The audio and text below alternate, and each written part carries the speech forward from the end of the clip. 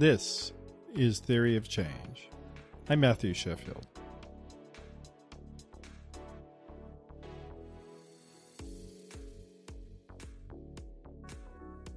Hi there, I'm Matthew Sheffield. This is Theory of Change. Thanks for being here. Before we get started, I just wanted to remind everybody that we're part of the Flux Media Network, so go to flux.community for more articles and podcasts about politics, religion, media, and society.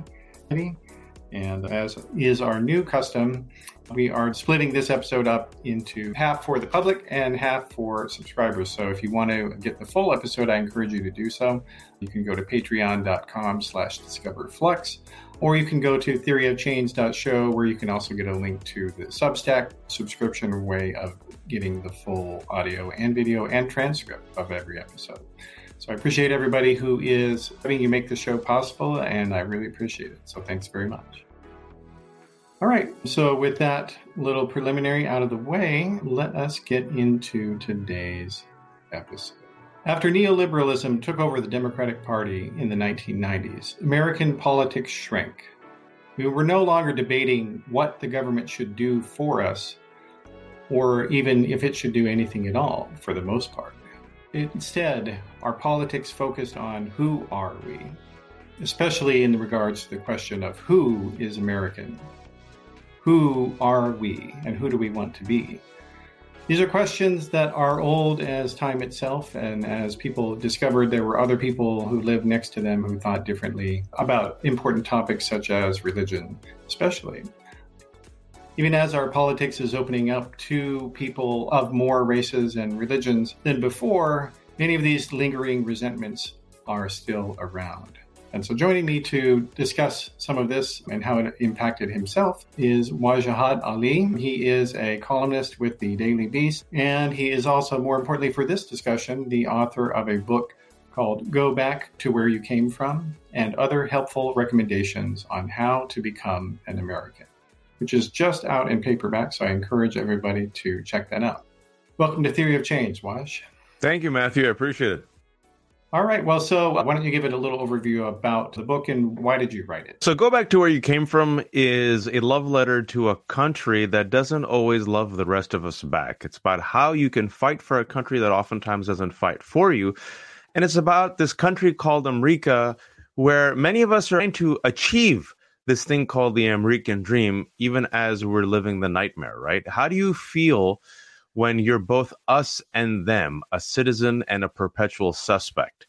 And I use kind of my own journey as a personal through line for the viewer, just to step into my shoes or the shoes of those who I think they call us BIPOC now, Matthew, which means Black, Indigenous, and people of color, but sounds like a sleep apnea machine or like a Terminator sent from the future to kill us. But apparently that's what I'm the POC of BIPOC. But it's especially the story of America from the perspective of those, especially Muslims, immigrants, and especially in the last 25 years, right? Ever since the war on terror. How did we experience this America? And how can we become the country that we sell to the rest of the world? And I hope in the end, the book makes the case or inspires you to keep fighting for that country and to keep stretching it and expanding it so all of our children can be its co-protagonists one day. And hopefully it's funny along the way. Yeah, and I think it is. Sometimes people, when they're talking about the book that I've looked at, is that they don't know that you are not actually an immigrant yourself. So talk about that. You notice other people sort of make that inference. When I was first promoting the book on MSNBC, I think the producer gave Mika some wrong information. So right off the start of the interview, I felt bad for her. She's like, "So why did you come to this country?" And I'm like, "Well, I'm from California, but to some, New York is a foreign country. So the first time I came was 11 years ago, and she could tell she was embarrassed. So I didn't want to, it was an honest mistake. But there are folks who think that I wasn't born here, right? And I often get asked, well, when did you come here? And I'm like, from my mother's womb in 1980, the year of Empire Strikes Back. But sometimes the question isn't innocent. When you get told to go back to where you came from, even though you're born and raised in this country, much like if we remember Donald Trump, when he was president, he told the squad, those 4 congresswomen of color, go back to your country first and clean it up and then come back. And he really fixated on Ilhan Omar. And then he was in front of one of his many cult-like gatherings, and they chanted, send her back for 12 seconds. That hit home for the rest of us, because even though those 4 women are citizens and congresswomen, and 3 of them were born and raised here, Matthew, it still wasn't enough.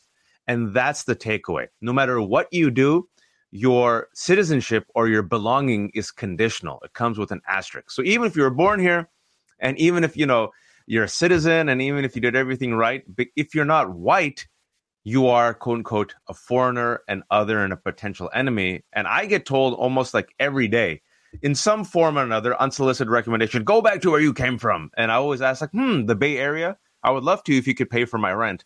What do you mean by that? And it's one of those situations where it's an ugly taunt. And last thing I'll say is people forget that it wasn't just used against people of color, right? Irish, who are now considered white, weren't white, told to go back. Italians, Eastern European Jews, and Benjamin Franklin hated the Germans.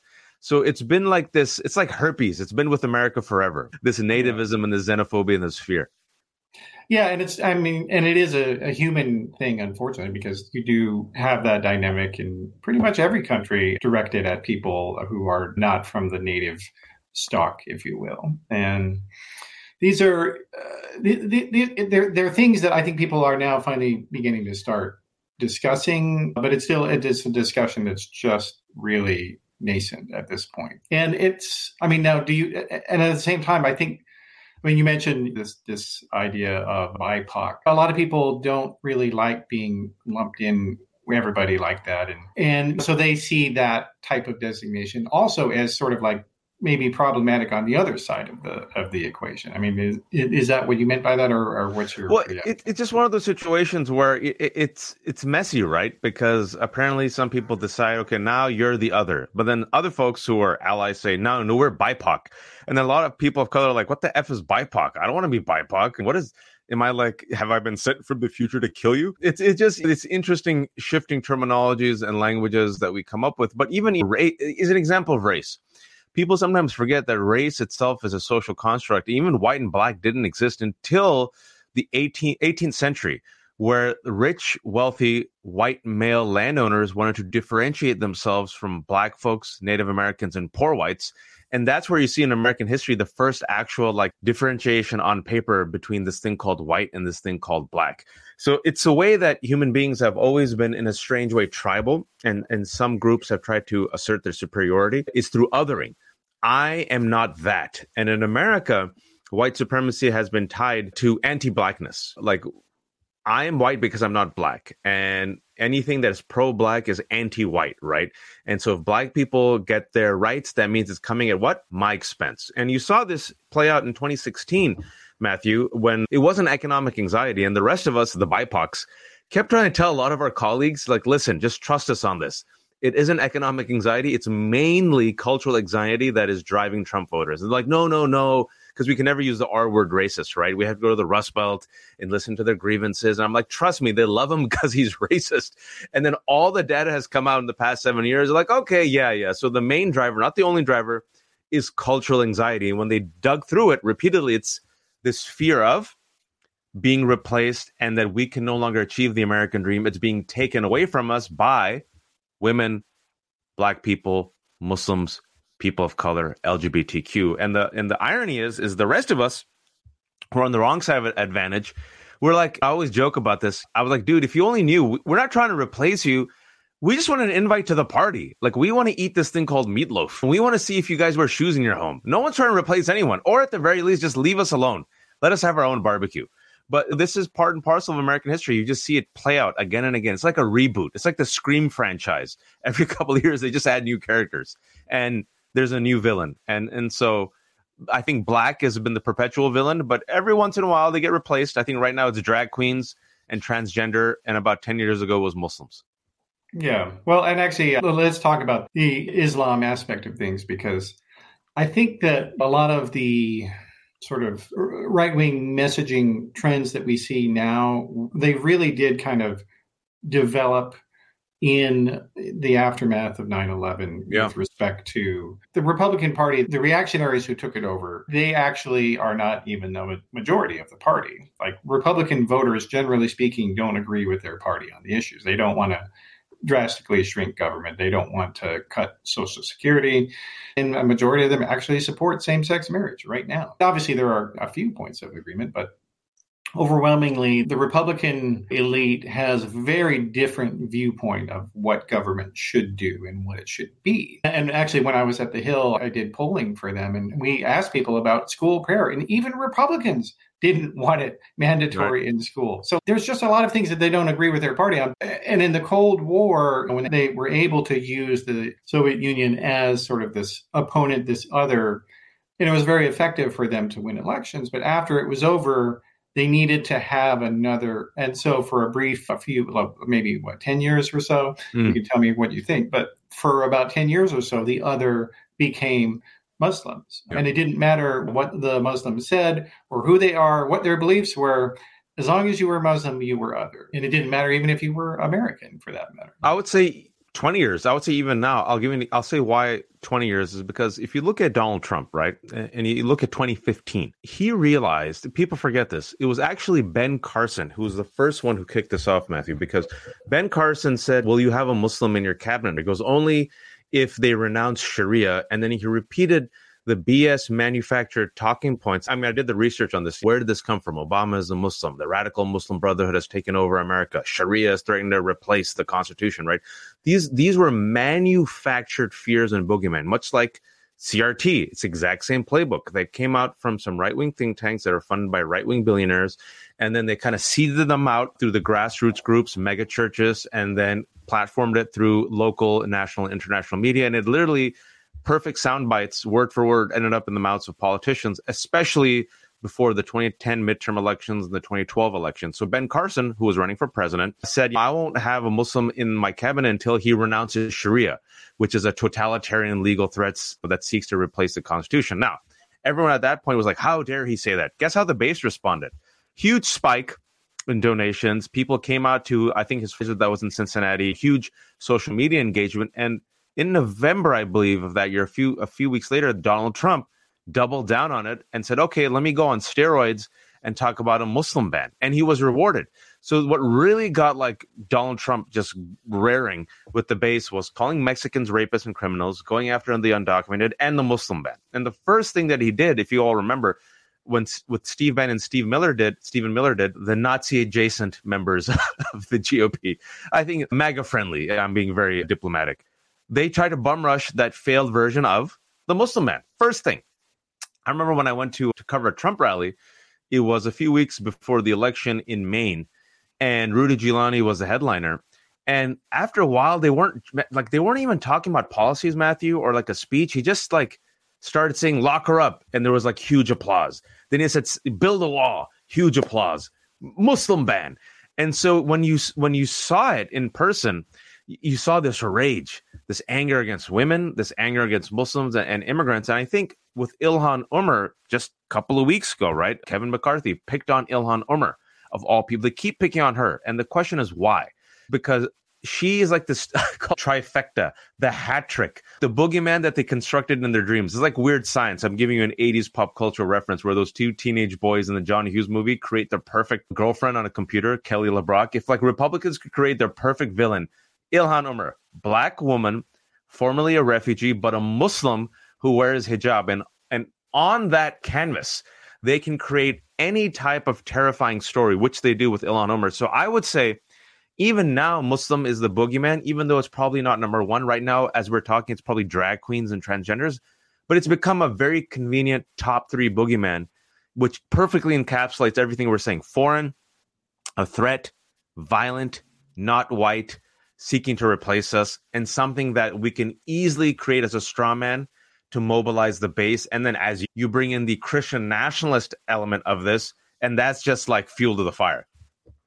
Yeah. Speaking of the Christian nationalist aspect, one of the things when Donald Trump first came on the political scene in the Republican primary in 2015, there were two groups of people that were his initial supporters. And they were actually self-identified liberal Republicans who remembered him as a New Yorker who had been a Democrat and didn't like George W. Bush. So they were willing to give him a shot at first. And those people mostly are gone now. But they were there in the beginning. But then the other ones who were there were people who identified as evangelical but did not actually go to church. Hmm. And so it's a fascinating dynamic because you kind of see that now things have slightly changed in terms of his support. It's a cross section of evangelicals, whether they attend or not. But this idea that being a Christian is something about identity rather than action, and it's about who you are not rather than who you That's are. exactly it. That's exactly it. It's almost like this desperate defense against modernism, right? And I saw, I'm a practicing Muslim. You see within my communities also, I always tell some Muslims, I say, you know who you all remind me of? And they're like, who? Christian nationalists. And they get so offended. Remind me a lot of evangelical Christians. And I tell this to evangelical Christians, right? The Jesus camp people. You guys will get along with some Muslims. And they're like, how dare you say that? Because religion is both a shield and a sword against modernity. And it has to do a lot with identity politics. It has to do a lot with what we are not. We are not you. We are not this. And it's instead of expansion, it's almost like a constriction. Instead of expanding the tent, it's making the tent smaller and smaller. And the fear is, and you know this, Matthew, you lived through this, if we expand the tent, the center will not hold. Everything will fall apart. Our daughters will become lesbians with tattoos on their lower back. Our sons will become daughters. Everything that we've built will end, and we will no longer have power. We will no longer have supremacy. Trying a different model of engagement and openness and charity and kindness, it's replaced by fear and anxiety and loathing and self-loathing, right? And projection and hypocrisy and violence.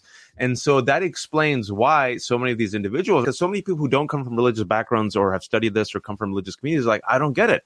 Why are these people behaving in like they're saying they're Christian, but they're not Christian? And I'm like, because Jesus is a mascot for them to validate all their fears, their paranoia, and their supremacy. And William Boykin, who used to be part of the George W. Bush's administration, I mean, he said he's a Christian nationalist. He's now on the right-wing talk circuit, but he said Jesus will return with an AR-15. Boebert has said something similar. So it's militant Jesus, right? They reject this whole saying of the pacifist Jesus. They pick and choose the scripture, parts of the scripture that validate their white supremacy. And like with any group that is fundamentalist or extremist that is motivated not by love or service, but by fear and hate, you get this Christian nationalist movement.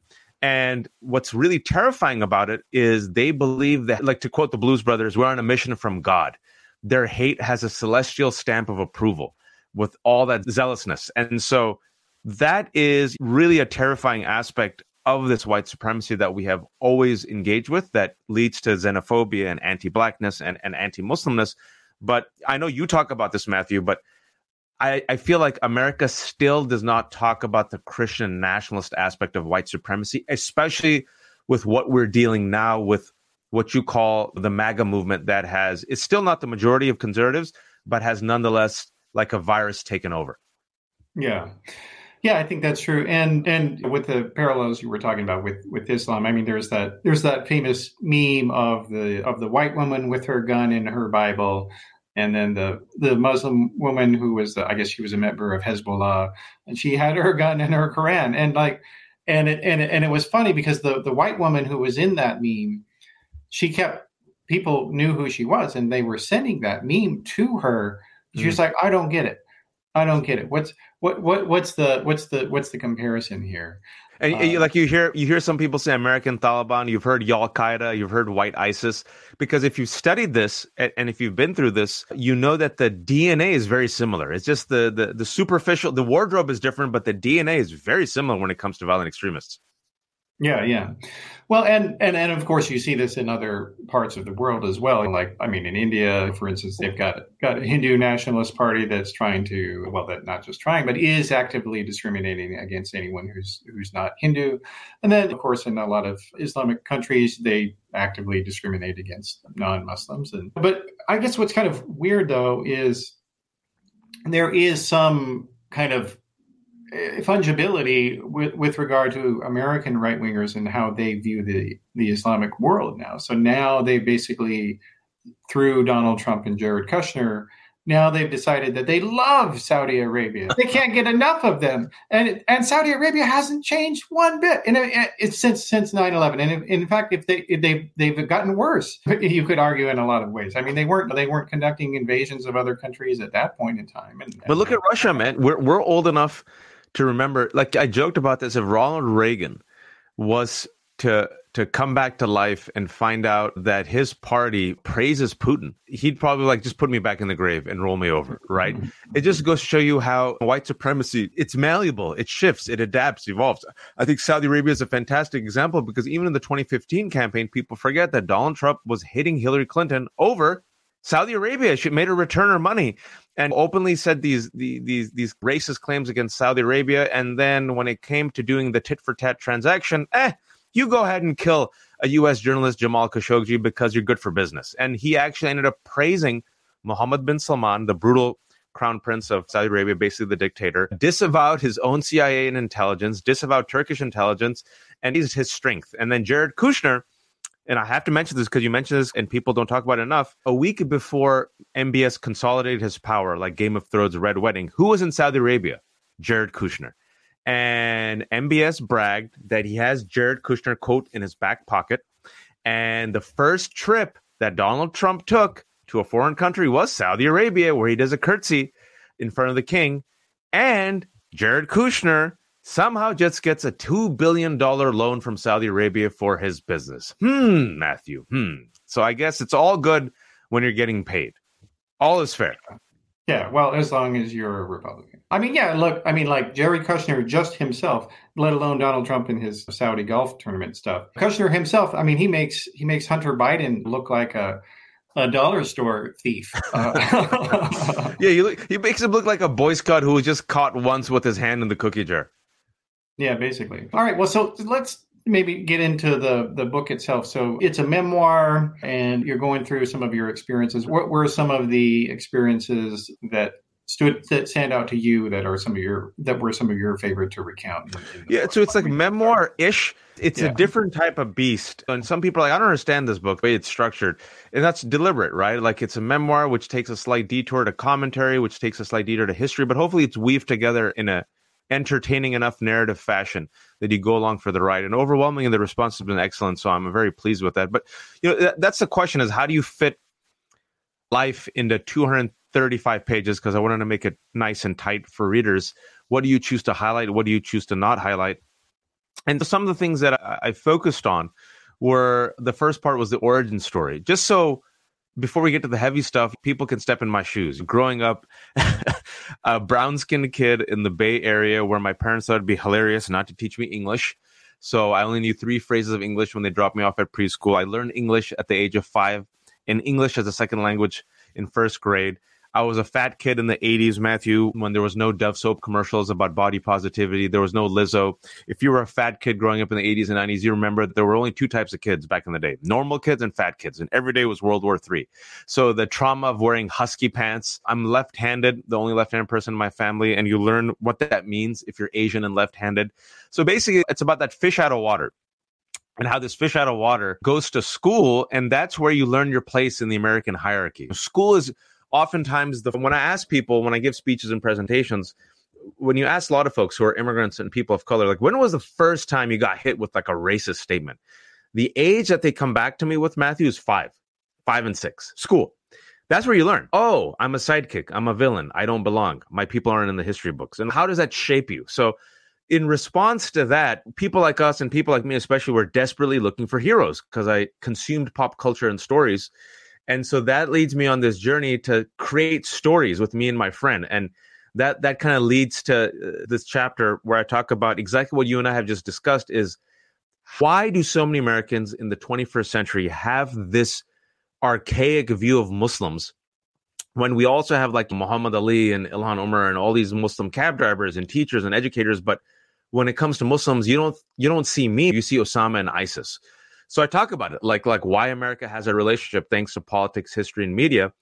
And then I focus on how I try to change that. And then the crisis, if you will, the plot twist in the book, which then takes on a different trajectory, is 9/11, which I call this crisis in the timeline, right? There's always a pre-9/11 and a post-9/11. And for me, I was 21 years old, a senior at UC Berkeley, Pakistani Muslim American man, about to graduate, and then 9/11 happens. And ever since that moment, it's the post 9/11 world where I have to defend 1.7 billion people in 1400 years of Islamic civilization and prove my patriotism and how it feels, right? From overnight being like this suburban Muslim kid who was the good minority to overnight becoming the villain. And the second plot twist, which I talk about more in the book, is a few months after 9/11. I grew up middle class, upper middle class, suburban kid. And then my parents both get arrested. And overnight, I'm living the American dream and the American nightmare. Overnight, we lose everything. And overnight, I become the bad minority. Lose the credit, lose the money, lose the home. And now I have both parents in jail. I'm the only child. I have to leave school and take care of my grandmothers. And then I see another version of America and Americans, the one that is oftentimes marginalized and mocked, the poor, the people of color, the ones who are lazy, the ones who are in jail. And so my experiences, I believe, have given me a very expansive and panoramic view of this country called America. And then I try to give you some of my recommendations about how you can still have some hope and fight for the country you want this country to become. So I hope I gave you a Cliff Notes without too many spoilers. Yeah. Well, one thing that you talk about or aspect of your growing up is you kind of are realizing when you're going through puberty, talking about putting pictures of beautiful women on the wall, that kind of navigating between the sort of Americanized commercial sexual dynamic that people are accustomed to or surrounded with, and then sort of the traditional Muslim dynamic as well. And there's some tension there. Talk about that a little bit. Yeah, see, that's interesting. I'm glad you're the first person that brought that up. And I think it's because of your religious background. You understand what it's like to come from a practicing religious family, right? Because we are practicing, but people see us and they think, oh, my mom doesn't wear hijab. My father doesn't have a beard. And with me, with my life, what I do, people assume that I'm quote unquote secular, which means good Muslim, by the way. Secular means safe Muslim, neutered Muslim, the Muslim who drinks alcohol. And once they realize I don't drink alcohol, I'm practicing, it's always fascinating, even in liberal circles, to see them just like, they don't know what to do with me. Because to them, religious people are like, I always joke, you're either a carnivore or like vegan. And I'm like, most people are actually like omnivores. It's like a mix and match. You can believe but not be too religious, or you can be religious about a few things. But we just don't understand religion. We don't talk about it well in this country, which is hilarious because it's such a oddly religious country. So there is this scene I have in the book where it's puberty. I'm like 13 years old. And I remember it was like the 90s. And all of a sudden you see girls. And my mom used to have these magazines, like these Vogue magazines.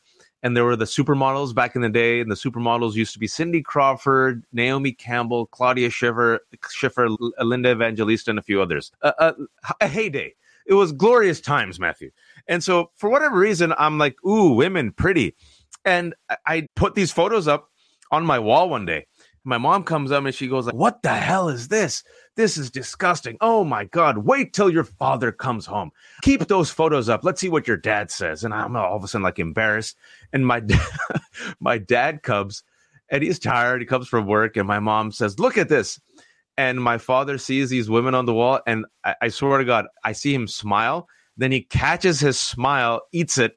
And he goes, it's fine, Samina. My mom's name is Samina. And my mom's like, what? And he goes, just let him have it. And you kind of, in hindsight, you realize, oh yeah, your dad was once a teenage boy. And the second thing, which is an un-PC thing to say, but I think is an accurate thing to say for many dads, is like secretly, I think a lot of dads, even though hopefully we've gotten better about this, are like, oh, my son's straight. He likes girls. Phew. So it was just one of those situations where you assume in this traditional Muslim family, you don't do that. But then you also realize Muslims, Mormons, Jews, Hindus, there's boys who go through puberty. Sex is normal, but we kind of have made it so abnormal, and we've made it a source of so much guilt and so much sexual repression across all these religious traditions, Matthew, that it does such a damage to men and women and relationships. Where I was very lucky, and I mentioned this in the book also, is that my parents, from that moment on, you kind of saw that there was an opening where I could talk to them about this stuff and it's not something that's dirty. Does that make sense?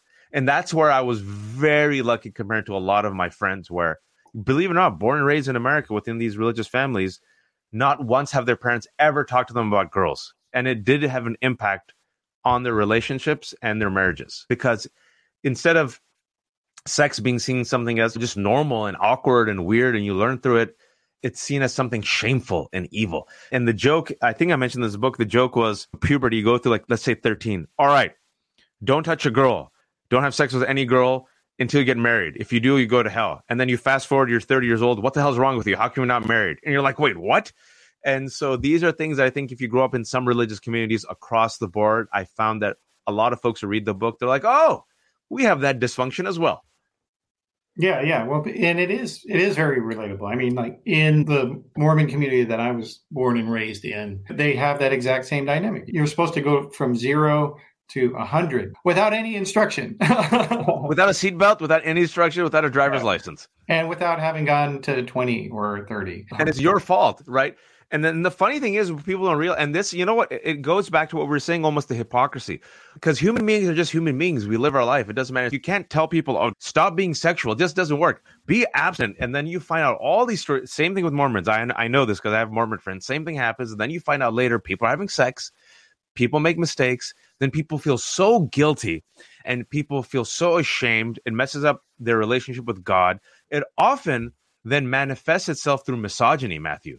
And then women themselves are blamed being impure. And the men then get kind of like get off scot-free due to these double standards, right? Then the men who are out having sex with all these women, then they want a pure wife. And then I'm like, what do you mean pure wife? You're the one who's having sex. It just leads to so much. It leads to so much self-hate, confusion, loathing, pain, dysfunction, misogyny. And you sit there and go, gosh, if you just had a normal conversation, if you had sex ed, if you had body positivity, you could still be religious about it. And you could actually introduce a loving, forgiving God who says, you know what, people make mistakes. It's okay. Just because you did this doesn't mean you have to be that. It's normal. And people do this. And you don't have to hate yourself for the other gender. Talk to me about it. And guess what?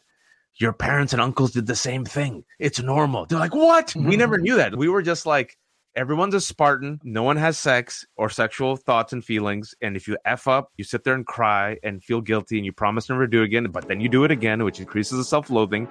And then you get to the age of 28, 29, 30, and your elders who told you that you'd go to hell if you touch a girl, now they're on your back for not getting married. And you're like, but you didn't even tell me how to date girls or talk to girls. They're like, what? You should have learned that. I'm like, where? You told me not to watch those movies or take sex ed. So I feel like this is where a lot of Mormons, a lot of Muslims, a lot of Christians who grew up in these communities, even though thank God my parents weren't like this. And that's why I mentioned that section in the book. And I'm glad you picked up on that because I wanted to offer a different path for religious communities and something which was funny as well. It's one of those situations that I think people will be like, oh, we can do this better. Hey, it's Matthew Sheffield. Thanks so much for listening to the show. This episode continues for quite a bit longer, so I hope you can get the rest of the conversation. Just click over to theoryofchange.substack.com, or you can go to patreon.com/discoverflux, and you can sign up and get full access with video, audio, and full text transcripts of every single episode. I really need your support to keep doing this and to make it sustainable. Thanks so much for your support.